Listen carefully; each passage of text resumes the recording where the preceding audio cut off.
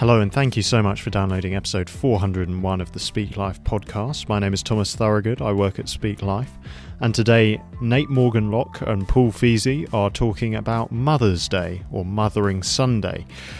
We'll be talking about those names in the episode. So enjoy the episode and I will catch you later. Well, hello and welcome to the Speakeasy. My name is Paul Feasey and today I am joined by... Nate Morgan-Locke. Hello, how are you doing? I'm all right. I'm joining you from, well, this seat, obviously, but I've just come back from Norfolk. Norfolk. Any particular part of Norfolk? Well, maybe south, east, or north. But I was in Norwich over this weekend with some of our interns, and we were doing a Passion for Life kind of mission weekend, and it was loads of fun, but quite kind of tiring. I can imagine. What kind of things did you get up to then? What kind of things were they doing? Well, we had a workers' lunch, we had a cream tea, we had a live musical evening thing on the Thursday, we had a men's breakfast. Classic. Don't forget those. We had a school assembly, a student lunch bar, and a youth event, and then some inflatable fun for the kids on Saturday morning, and then a film and faith, or film and Christianity thing on Saturday evening, and then 2 Sunday sermons on Sunday morning. And did you speak at all of those? I did. Wow. I said words, they came out of my mouth, and I tried as hard as possible to speak life rather than what I was sort of feeling a bit tired at various points. But it was loads of fun, and the Lord sustained us through it. So if any of our great audience were praying for us through that, thank you very much. It went very well. Good. Yeah. And did you say a workers' lunch? Is it just for general? What does that mean? Workers' lunch does sound a bit like a sort of communist or socialist thing, doesn't it? It's a workers' lunch.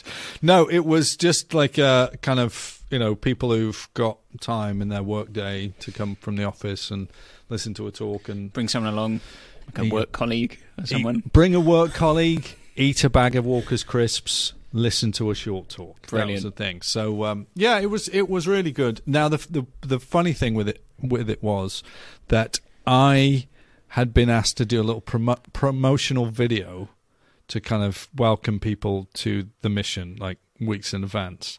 Mm-hmm. And having only been to Norwich once and not really knowing much about it, I thought, the only link I have with Norwich in terms of in my head is that I think about Steve Coogan doing his Alan Partridge thing. And so we made this video, and I'd been watching a bit too much Partridge, so I had this very Partridge kind of vibe, which wasn't the best.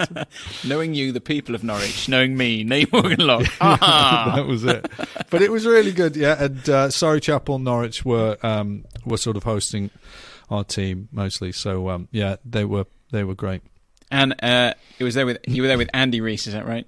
That's right. Yeah, he's actually online. He says you were superb. Oh, there you go. Reese. So.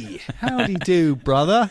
Yeah, it was a really good time, and I had a barrel of laughs, and we just got to speak to lots of people and have some really good conversation and talk about Jesus. So, yeah. Great. Sounds really good. Well, exactly. We'll keep on praying for the follow-up on all that. Yeah. Guys, good to have you on board with us. Good to see people kind of joining us and commenting there. Do chip in on the comments. Let us know you're there. Say hi.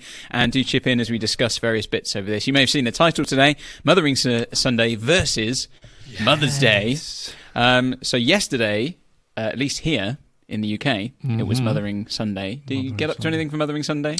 Well, obviously, I was in Norwich. I was away from my mother and the mother of my children, because they were in different parts of the country. So I basically avoided all the responsibilities of making a breakfast and taking it to my wife in bed and all that sort of stuff. So, yeah. Fair enough. But they did in the service, which, is pretty standard practice, I think, for a lot of churches in the UK, is that they handed out daffodils or a small bouquet of flowers to mothers and other women within the church at a certain point in the and then sort of prayed for people in that context. Is that what happened at your church? Yeah, and same kind of thing every year. There's always a kind of every lady gets some flowers, regardless of whether they're a mother or not. Yeah. At the end of the day. And Thomas, were you at All Souls yesterday?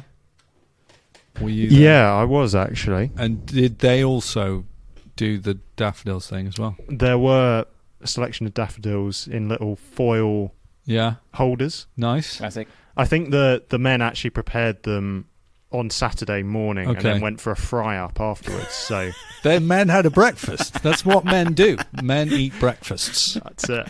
In the evangelical world. But and it made me think, there's this thing called Mothering Sunday, or in the UK, obviously, lots of people call it Mother's Day as well. But it's a different date than Mother's Day in the US. Right. So I was thinking, we should do some research on this and find out where they came from, what the origin of these things is. Is it just another, Hallmark holiday? Well, yeah. Or not? Is that because that... Because that's, I'll be honest, that's been my kind of opinion. It's been like, it's quite nice to do Mother's Day, Father's Day things, those kind of bits and bobs. Yeah. But I've always thought, well, Mother's Day, isn't it just like, it's a thing Hallmark have come up with to sell some more cards? And why are we, as a church, putting it into our church calendar? Because I'm quite cynical like that. Yeah. So, well, let's have a little think about. Have you got something to read from that, or shall I? I've got. We've got a few bits. Okay, you can chip in. Basically, what I discovered was that Mothering Sunday is the fourth Sunday of Lent every year. So it's 21 days before Christmas. Before Easter. Yep. And what did I say? 21 Sundays. I can't even. I don't even know. Speak properly. I'm so tired. It was 21 days before Easter, right? Because it's the fourth Sunday of Lent, and it's the same one every time. And the reason for that is because there was in the in the Middle Ages, they would have a Laterere Sunday, right? Which was like this break in Lent where you could like eat and feast rather than fast, and particularly simnel cake, it comes out of that. I'm sure you're familiar with simnel cake. Can't move for simnel cake in my house. So it's like 2 layers with marzipan and stuff on the top that's supposed to represent the 11 disciples, because it's 12 minus Judas, right? Yep. So the simnel cake is this kind of part of this kind of liturgical calendar, but the reason why it was considered to be Mothering Sunday was because the reading for that week, the fourth week of Lent, was Isaiah 66:10, which begins by it's inviting Jerusalem to rejoice because the Lord is coming, and to gather in Jerusalem, and to basically find sort of comfort and security in the mother city, the holy city. Yep. And so that's then taken to be representative of the mother church. And so one of the practices that used to happen, I think, in the 16th century, Middle Age, that kind of time, was that household servants would be, or slaves, or whatever they were, but people were free to go and visit their mother church, the church in which they were baptized, on that Sunday in the middle of Lent, and then they could obviously visit their own mums as well. Yep. And it was kind of this sort of bit of respite in the Lenten fast. So that was the historic origin of it, but then it sort of died away and people didn't do it for a long time. Went away until... Yep. Why did it come back? It came back as a response to, this is amazing, a response to a lady in the US called, I think she was called... What's her name? Anna Jarvis. Anna Jarvis. From Philadelphia. In 1908, she decided that there ought to be a day of the year that was a Mother's Day, right? This is in not any way connected to... Just for actual mothers. For actual mothers, earthly mothers, and that should be celebrated. And she did this campaign to make it a thing. And then President of the United States, Woodrow Wilson, made it a thing in 1914, and it started out this annual celebration of Mother's Day. So the US start doing this thing, which isn't connected to the sort of medieval practice of just a coincidence, laterare, basically, right? And then a lady named Constance Adelaide Smith. Yep. She thinks it would be a good idea to revive the practice of Mothering Sunday. And so she writes this pamphlet and starts this whole kind of campaign to get churches around the country to celebrate Mothering Sunday and to focus on the church being kind of the mother church in which we all find our kind of comfort and instruction and care. So she does this thing, and it's so wildly successful that yesterday, we were all celebrating Mothering Sunday without really knowing why we were doing it. Yeah. And so I was just kind of slightly baffled and bemused. The greatest irony, okay, there's a great irony in this. So the American lady who started out from Philadelphia, 1908, she then got so upset because it became really commercialized in the US that she started a counter campaign to get rid of Mother's Day, because she said now people are being, cheap and lazy and thoughtless and just buying a card for their mum. And it's a complete waste of time. So she then, I think she was arrested. She was Yeah, I think she was. She was almost imprisoned for trying to stop this Mother's Day kind of express train that was running roughshod over American culture. So we've basically got these two types of mothering events then. There's Mothering Sunday, which is the church calendar event from Middle Ages. And it's a movable feast because obviously it's connected to... Yeah, moves always on the... What was it, fourth Sunday of Lent? Yeah. And then you've got Mother's Day, which came out of the US. But this lady said, I'm going to try and bring back the 16th century type meaning in the UK here. Adelaide Smith, So that's kind of got it back into circulation here in the UK. And there was partly a response to the commercialization of it as well. Yeah. But yet I suppose the irony is, although we do it now because of that, we're kind of back in the same spot, aren't we? Yeah. So most people will say Mother's Day rather than Mothering Sunday. Yeah. Even very different, even though they have these different kind of origins. So it doesn't really have now what we do on Mother's Day or what we might call Mothering Sunday. It doesn't really bear any resemblance to the 16th century kind of calendar thing at all, because we don't even really didn't even know about it. Yeah. Quite frankly, I was not aware. Well, and that's because I suppose what we're focused on now is the earthly mothers, like the individual mothers that people have or haven't got. Yeah. And the desire to be a mother or the struggle of being a mother or whatever it is. And the focus then is this kind of horizontal, human level, whereas the original practice had this kind of theological dimension to it. It was a kind of vertical, gather to the kind of spiritual mother, which is the church, to find all the things that you kind of would get in your kind of, or you ought to get from your physical mother. Yeah. It's a shame, isn't it? Because I guess most of what we do in our churches on Mother's Day, or I never know what to call it now anymore, on Mothering Sunday, doesn't really look much different to what the rest of the world is doing, what secular society is doing, apart from we might try and hang a bit of a theological point on mothers somehow. And we probably think of it in terms of how do you use it as an outreach opportunity. Yep. Right? It's definitely, a kind of let's take every opportunity to share the gospel. But then is the gospel that we're sharing actually, or is it organically tied to the concept of Mothering Sunday? And so are we welcoming people into the church as mother through their brother, Christ, who's kind of our access point to the church? Or are we kind of just saying something about, how we really love our mums and, we want to celebrate them, and we're aware that other people find Mothering Sunday difficult because their own experiences have been painful or traumatic or stressful. But it just sort of feels like it's one of those things that everyone does it because, well, you've got to do it, haven't you? You can't ignore it.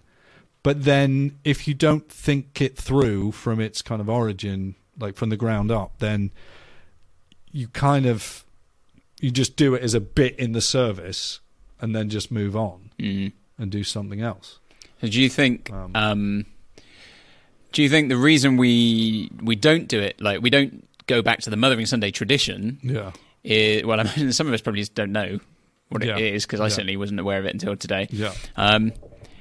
But also, do we feel like the idea of it just sounds a bit kind of out there, like Mother Nature-y kind of, that kind of thing? It feels quite high church, maybe, and maybe in our circles where we're like, we're all about the Bible people. It might feel a bit odd, like this thing. Well, I think it does, but then you sort of want to say, well, if we're not going to kind of embrace the weird, right? If we're not going to say, oh, there's this spiritual reality that we're kind of aware of, and we just want to do, we're just a Bible church, and so we just do things that we can find explicitly kind of commanded in the Bible, then why are a load of those churches still doing a Mother's Day bit thing anyway? Segment, sure, but not kind of thinking it through. So in that way, I suppose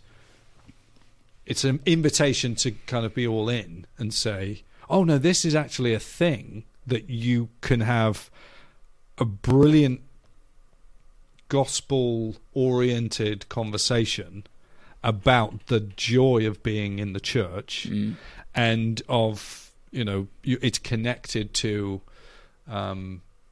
the historic practices, it's connected to a kind of nationwide event, rather than it being simply, well, did you have a good experience of motherhood or not?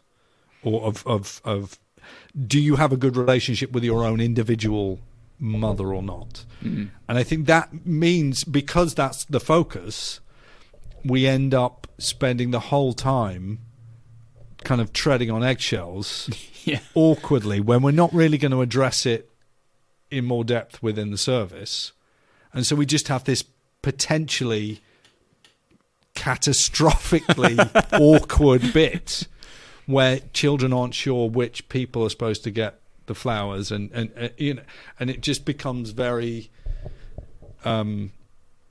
almost odd, and the practicalities of it, right? And you've got to cut all these daffodils, or you've got to prepare all these simnel cakes, or whatever. I don't know. Maybe people aren't doing that anymore. Maybe the revival of Bake Off maybe Bake Off will have caused a revival. So it wasn't the simnel cake that Who's baked a simnel cake? I want someone to tell us they baked Didn't a the simnel cake go back to the original tradition, though? Yeah. So I doubt anyone is doing that at the moment. Yeah. So maybe we need some simnel cakes. Maybe we do. Maybe we should have had one. This is all in preparation because we're a day late. Well, we're not a day late. We're 364 days early. That's for this exactly one. So, right. Ministers, get your notepad out, because this is the time to get prepping. Go on. I was going to say, I think, so this morning, if you'd asked me about Mother's Day in church, I'd have been like, it's just you do it, but it's just a thing, isn't it? It's cynical me. But I think I'm quite sold on it now. Yeah. Like, having heard what it was originally about. Yeah. But I suppose my question is, given that most churches just do a kind of a secular thing with a bit of a Christian gloss on the top. Yeah. What would it look like for us to actually do Mothering Sunday as it's supposed to be? Well, we are sort of, despite being, we're all groovy and we do YouTube live shows and at Speak Life, and we're kind of all about the media and cameras and being cool and stuff. But we keep on going back to these practices. Like we talked about chalking the door for Epiphany. Like we're becoming so liturgical. It's insane. But yeah, I think one of the things that's interesting, obviously Glenn's not here this evening. He's in the Wirral doing a Passion for Life Mission Week there. So it'd be great if you could be praying for him as he's doing that this week. But in fact, he's outdone me. I did 14 talks in 4 days. He's doing, I think, 16 in 5. So he's going to be one-upmanship there. Oh, lost. Never try and, But yeah, one of the videos that people I think have appreciated so much from Glenn was the Halloween trick or treat video. Right. Yeah. And in a way, we're kind of doing that. We're saying, let's look at this thing that people just go, oh, it's Mother's Day, and the first thought has got to be, have you phoned your mum, or have you arranged to have flowers delivered, or whatever it is, rather than thinking maybe there's some deeper meaning and significance and theological reflection that could come as a result of studying the history of this. And so maybe in the next 364 days, we should make some sort of viral video about Mothering Sunday. So because when we talked about this earlier, you talked a bit about Peter Pan. Oh, yes. So how do you get from Mothering Sunday to Peter Pan? So this came up when I was doing a popcorn parenting episode with James Carey, which is a podcast about movies, mythology, and the Messiah, or family films and faith in Jesus. And so we're taking these classic kind of films that you watch with your kids and trying to kind of think through the story, think through the mythology of it, think through what's going on, what's the message, and all that stuff. And Peter Pan is just an incredibly kind of sticky film because it's got all these kind of big concepts in it. The boy who never grew up, Neverland, Captain Hook, a crocodile that swallowed an alarm clock, mermaids and Native American Indians. Like, there's so much going on. And when we were looking at this, the story, I was seeing that really Wendy is the main character, not Peter. Okay. And Peter Pan is a story about Wendy growing up. At the start of the film, she's told she needs to leave the nursery and move into her own room. And she says she doesn't want to. At the end of the film, she's told, you can stay in the nursery if you like. But she says, no, actually, I'd like to move into my own room. So it's a coming-of-age story about Wendy growing up from sort of girlhood into womanhood. Now, what's really interesting with the way that Wendy does that is that Peter, as the boy who never grows up, is looking for a mother. And so he asks Wendy if she'll come with him, along with John and Michael, to Neverland so that Wendy can be the mother of the lost boys. I hope everyone's paying attention so far. But anyway, what the key thing that J.M. Barrie puts into the story that he wants Peter wants Wendy to do for him is to reattach his shadow. And so you look at that and you're like, this is like a properly bonkers idea that someone could be disconnected from their own shadow. It's like not even possible, right? It couldn't happen. And yet there's something really kind of profound about this idea of being reattached, and Wendy as mother reattaching the shadow, Peter with the shadow. So at the time in which J.M. Barrie's writing this, which is 1911, is also the same time that Anna Jarvis is doing Mother's Day in the US and Constantine Adelaide Smith is doing Mothering Sunday, the revival of Mothering Sunday in the UK.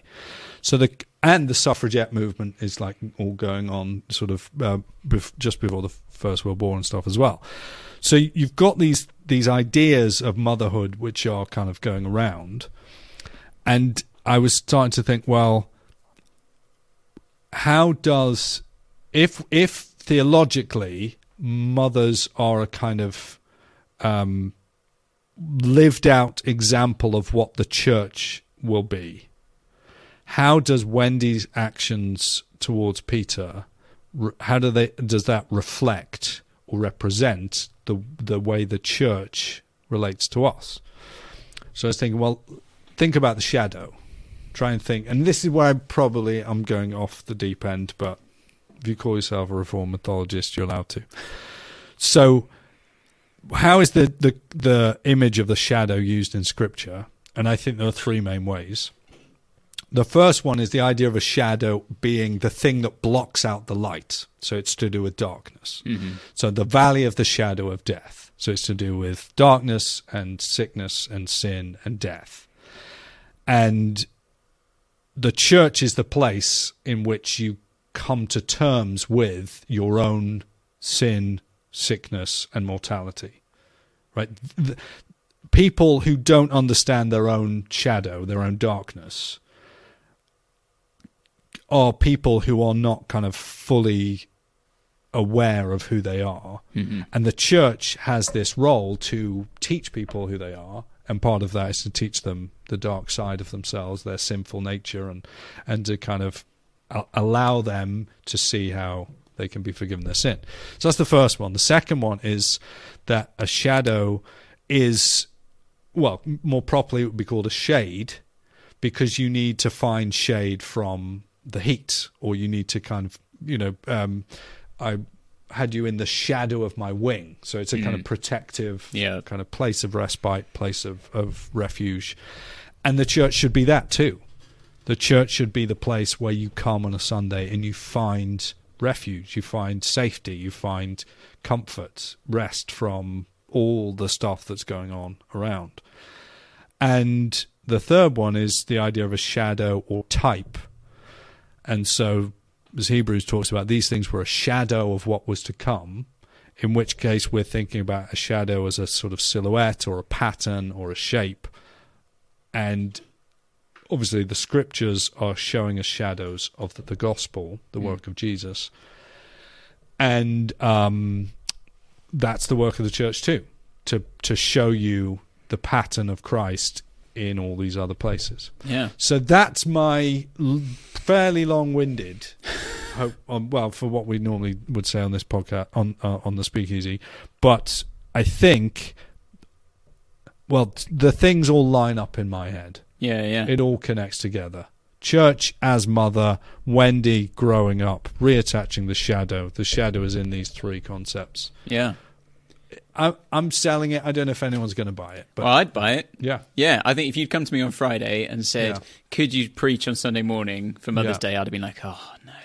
I'm going to have to do some sort of thing, Aunt Mum's lovely and yada, just and then, and Jesus, Now I'd be like, great, we can talk shadow. Yeah, I'd be all up for that. I'm like, how theologically rich is that in comparison to just kind of trying to hang it on a hook somewhere, And it properly is, and it's trying to think through the sort of the fully orbed understanding of the things that we find in life, and to say what are the spiritual realities that are behind the things that we engage with. And more often than not, we probably had too kind of shallow an engagement with the idea, and in a way, none of that kind of more theological or more abstract stuff is meant in any way to kind of take the place of or replace the careful pastoral work of helping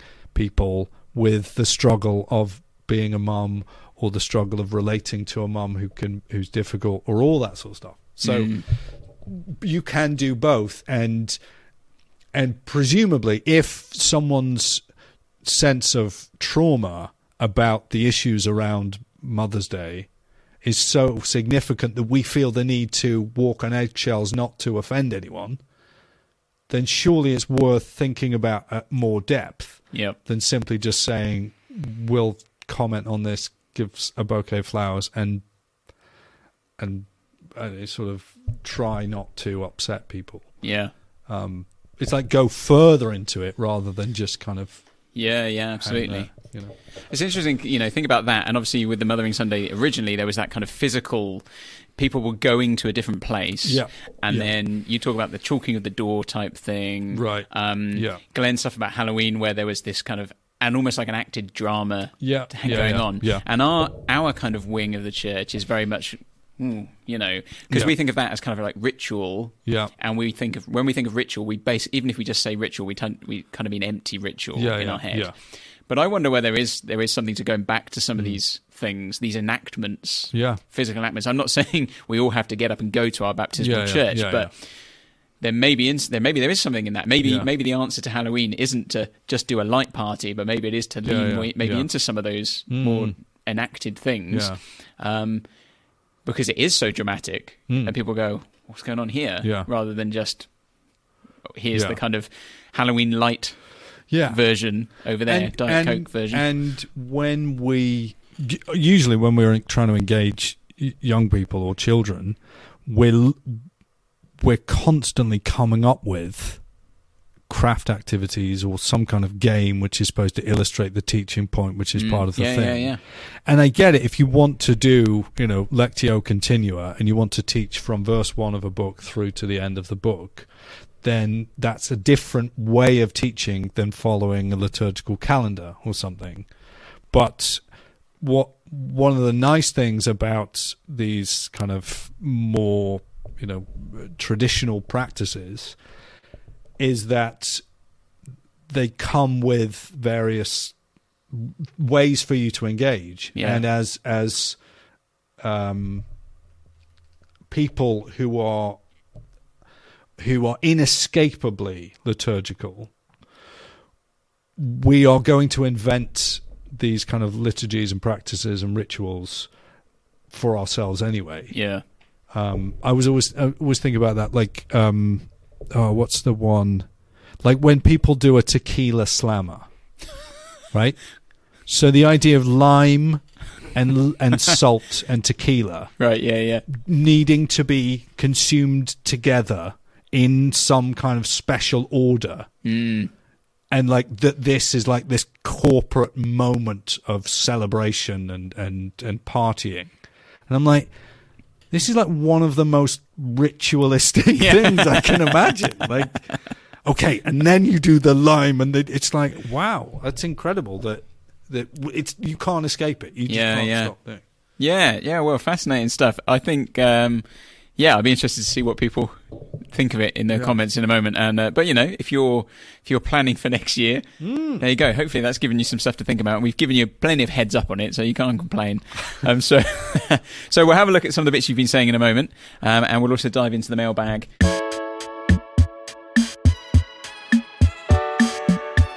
This conversation went out live on our YouTube channel. You can watch it and all our other conversations at youtube.com/speaklifemedia. We're on the other social media platforms. Just search for Speak Life UK. That will keep you posted. And why not join us when we next go live? You can also email comments and questions to info@speaklife.org.uk. Speak Life is supported entirely by the generosity of people like you, especially through your prayers. If you'd like to contribute financially, regular or one-off donations are much appreciated, and you can do that at speaklife.org.uk/give. If you're a regular giver, you can request access to our Discord server, where you can join us for more conversation and exclusive behind-the-scenes content. Let's get back to the podcast. So one of the things we were going to mention is sitting on that shelf behind you, actually, isn't it? Because we said Glenn isn't here, but we do have something that we haven't even mentioned the fact that we've got shelves. I know. Well, I did see that was popping up in the comments a little bit. So I'm not running the comments tonight, so I don't want to jump in there too early. But so over here, I'm physically holding a copy of Glenn's new book, and it is called "The Air We Breathe: How We All Came to Believe in Freedom, Kindness, Progress and Equality" by Glenn Scrivener. So here it is, physical copy. He was showing pictures of it on Twitter, I think, before the weekend. But look, it's got this sort of groovy, Thomas called it a holy book. It's not like the other books he's written. But it's great. No, and it's great. But yeah, he's really, really pleased with it, and it is available in June. It will be actually available for people to buy. Yeah. But I think you could go onto the Good Book Company website, and you could probably pre-order a copy. Yeah. I should know that, shouldn't I? We probably should know that. But no, I'm looking forward to reading it. Yeah. Certainly, I know, because a few people have said, I know in comments over the few weeks about our general conversations, they could feel Tom Holland hanging over it, because of course a lot of what comes from the spectre of Tom Holland. That sacral historian who's just above us now. Yeah, so much of that came from his Dominion book. Yeah. Which I remember I said, and Glenn is doing this book on it, which is going to be sort of a layman's version of Tom Holland. And someone said in the comments, Tom Holland is the layman's version. Oh. And I was like, well, I'm clearly not clever enough to understand even the layman. But I've got Scrivener. Yes. So thank goodness. Well, no, but it's great. And in the conversations I was having in Norwich over the weekend, there were so many people where I thought, actually, I really want you to go and get hold of a copy of Glenn's book. I'm really excited for it. I think it's going to be really good. It's going to be fun. I'm well up for it. So just last week we were talking about Vladimir Putin and the conflict with Russia and Ukraine, and we were thinking a bit about what are his motivations. Is he just a madman, or is there something more behind it? Is there some kind of spiritual element? And we looked at a bit of that. If you haven't seen that one, you can nip back to last week's Speakeasy on the YouTube channel. We just thought we'd pick up a comment from last week that came underneath the video. Michael Stapleton said, bear in mind the 2018 schism in the Eastern Orthodox Church, when the Patriarch in Constantinople signalled his intent to split the Ukrainian Orthodox Church from the Moscow Patriarchate. The latter broke communion from Constantinople, so Russian national identity may play into it. Though Putin surely knows that annexing Ukraine cannot resolve the church schism, his quotation of Jesus would nonetheless resonate with the significant percentage of Christian people in Ukraine and Russia who are by far Eastern Orthodox. So I thought that was quite useful there. Just a helpful little comment there. And I think when we were thinking about this last week, I don't think we mentioned it, but we had seen that there was this schism that had occurred between the kind of Ukrainian wing, I suppose, of the Eastern Orthodox Church. But yeah, I mean, interesting that Michael says, nonetheless, the quotation of Jesus would resonate with people. Yeah. So Putin knows, regardless of where I suppose he stands himself, he knows that this is a kind of almost like a vote winner in some ways, because we said it was like a rally. He's on the campaign trail out there. So you say the right things to G people up and get them on your side. And we can see he's doing that not just with a Russian or a Ukrainian audience in mind, but with a Western audience in mind as well, with some of the other comments he's kind of making about Western cultural values and Western cultural decadence. And you can totally see that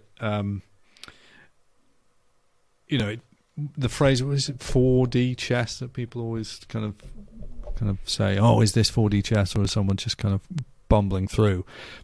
Putin does seem like he's quite conscious of playing a kind of media game, and perhaps even more so since he's sort of seen the way in which Vladimir Zelensky has been able to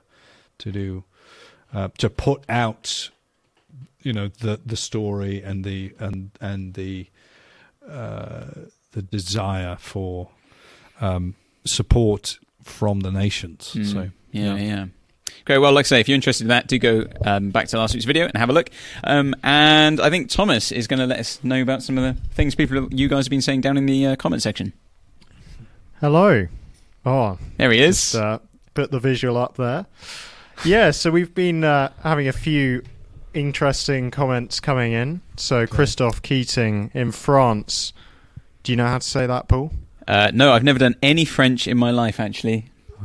Oh, Jack's come to any... Le Fay de Mers? I don't know. We'll go with Sounds that. Like the... Go for that. Fate. Fate? Fate? Women, do we say... I suppose, is it just fate? Like the way we would say fate? Yeah. Let's go with that. So... whatever that is the last Sunday of May, unless that day is Pentecost, in which case it's the first Sunday of June. The celebration is officially from the Ministry of Health. So kind of this idea of people introducing festivals to the calendar. Yeah. And all the, International Pet Day or something, that sort of stuff, Can put anything in now. Have we, just to check, have we got sound? Because someone's just said, is it me or did the sound just cut?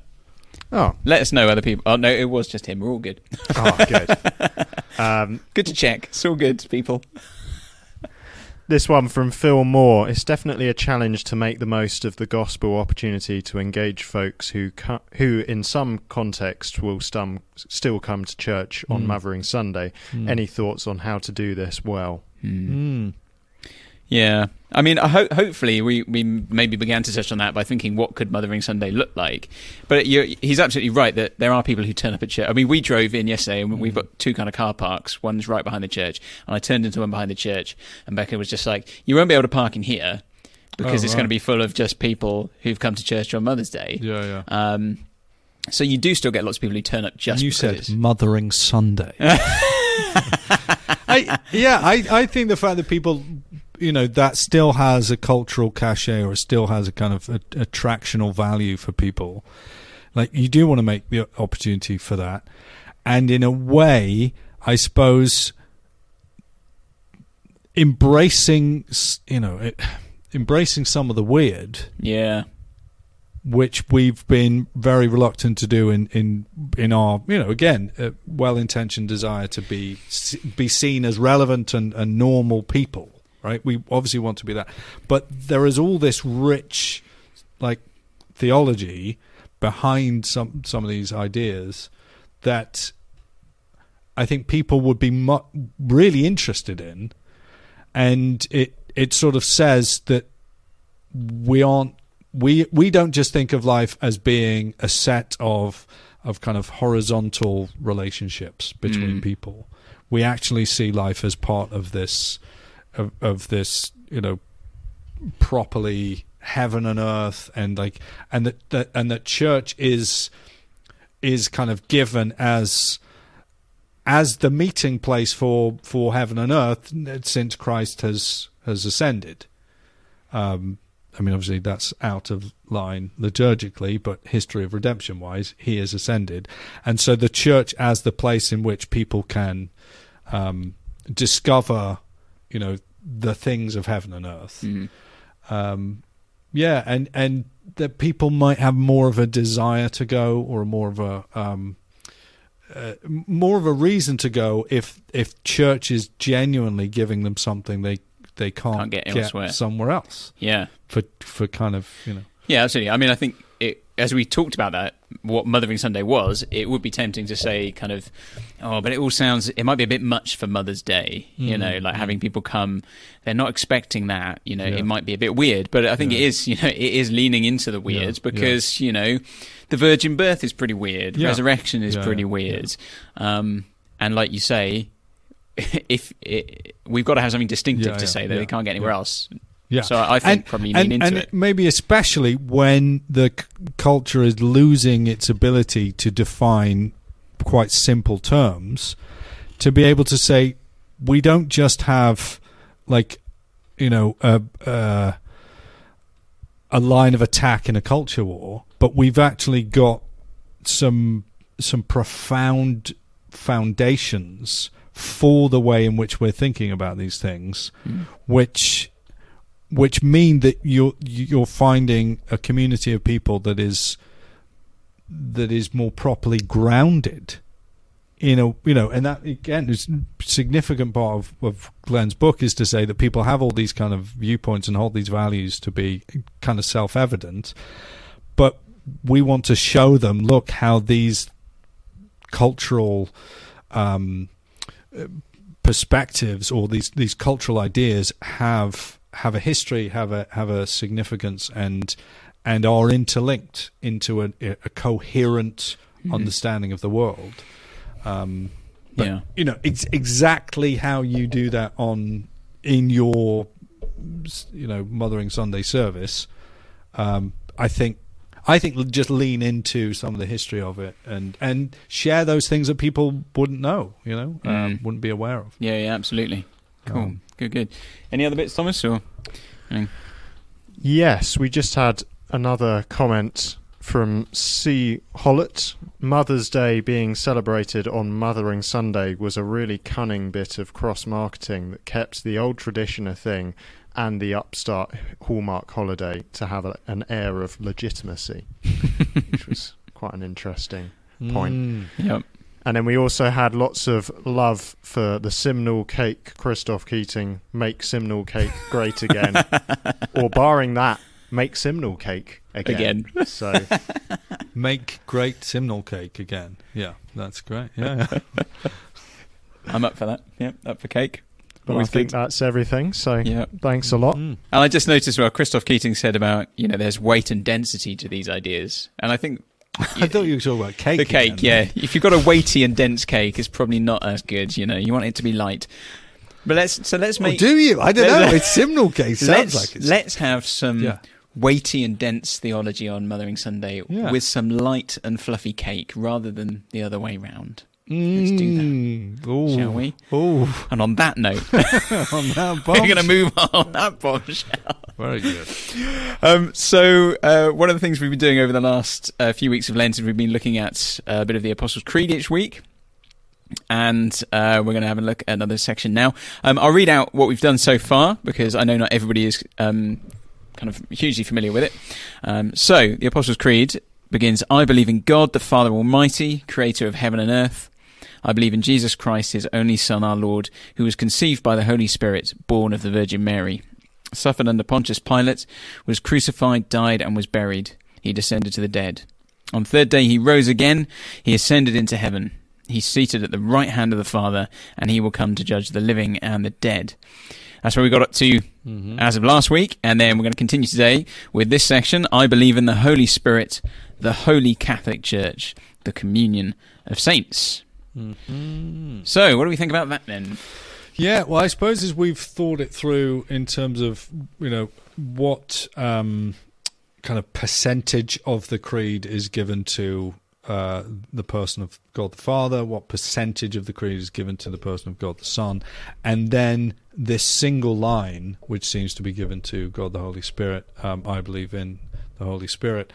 And if we're thinking, oh, well, we ought to be Trinitarian, shouldn't we? Shouldn't a creed give kind of equal, weighting to line length to each person of the Trinity? I think you're seeing why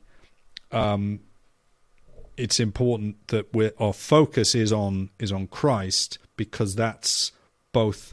He is both the image of God the Father, he's the access point to God the Father, but also he is only visible to us. Revelation comes of Jesus Christ by the Holy Spirit. And so it's through the Holy Spirit that we have the scriptures which testify to Christ. It is through the Holy Spirit that Christ is conceived in the Virgin Mary.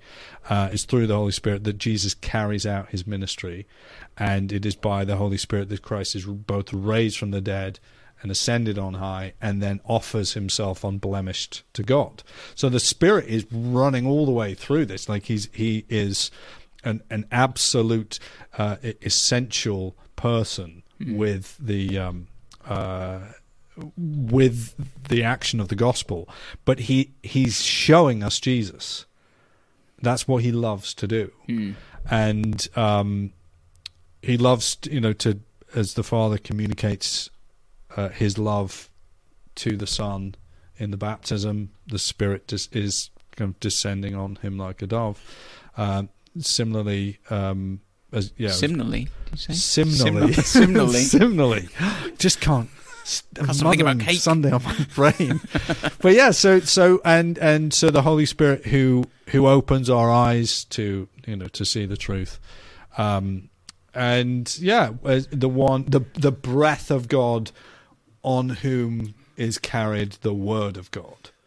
It's just such a But I think it might have been John Stott who referred to him as the kind of shy member of the Trinity. And the idea of him being like the sort of footlights that light up, a great building or on a stage or something. He's illuminating, and he's kind of doing the work. So. Yeah, but in a way, the creed doesn't expand on that. It doesn't include those bits. But in a way, if you were concerned, is the Holy Spirit getting sufficient airtime in the creed? You'd say, well, the reason why is because you couldn't have the rest of the stuff without him. Without him. In that sense. So yeah, I suppose because the creed doesn't really elaborate on his work in that sense. You do have to sort of extract it from what has gone before. But yeah. Great. Okay. And any particular thoughts on the Holy Catholic Church? I mean, some people substitute Universal Church, don't they, and the communion, and then the communion of saints. And just that sense of the Catholicity of the Church, of the unity of the Church, and obviously we've talked already about the Church as our mother, that we are we are, yes, individually part of our local congregations, and we're part of that. But if problems come if we lose sight of the Church Universal and the Church as this greater body of believers, rather than just being us four, no more, and shut the door. Yeah. I mean, that's kind of what struck me in the second chunk we looked at. I believe in Jesus Christ, his only Son, our Lord. I think I said at the time that obviously you're saying I believe, but we're saying it together, our Lord. And maybe you would, and often we do it in church, the local church, but of course we're saying it not just with the people we're in the room with, we're saying it with everybody. Every Christian across the world is saying these same things, and we're saying we are linked together as part of this family. And I suppose also throughout history, the church kind of through the ages has believed these things. So I think, and in our individualistic society, I think it pushes back.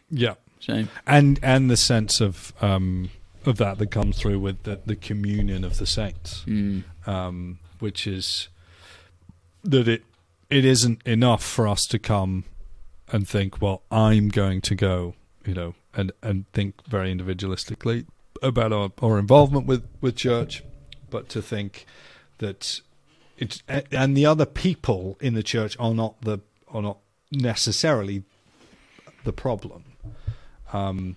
That we are or that we're trying to kind of get rid of the distractions of the other people, so that I, as an individual worshipper, can have this kind of personal experience.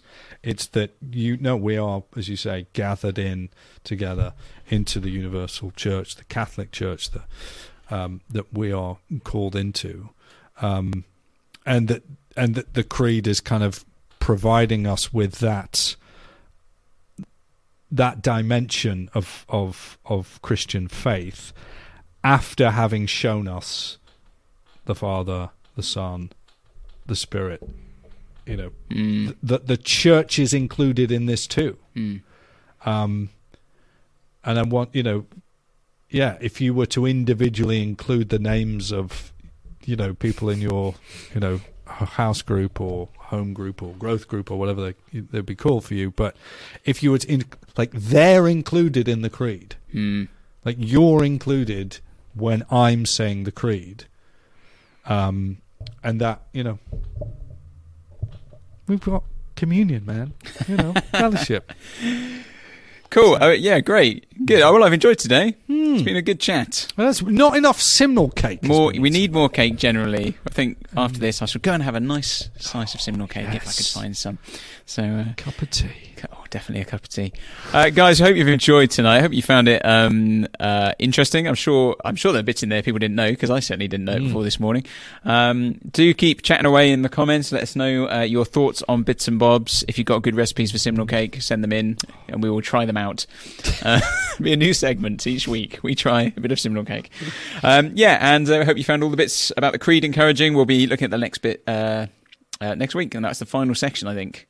So. And is Glenn back next week? Yes. So they get back from the Wirral on Saturday. Might be 3 of us next week. Well, there we go. Thank you so much for listening to this episode of the Speak Life podcast. We really enjoy having your company.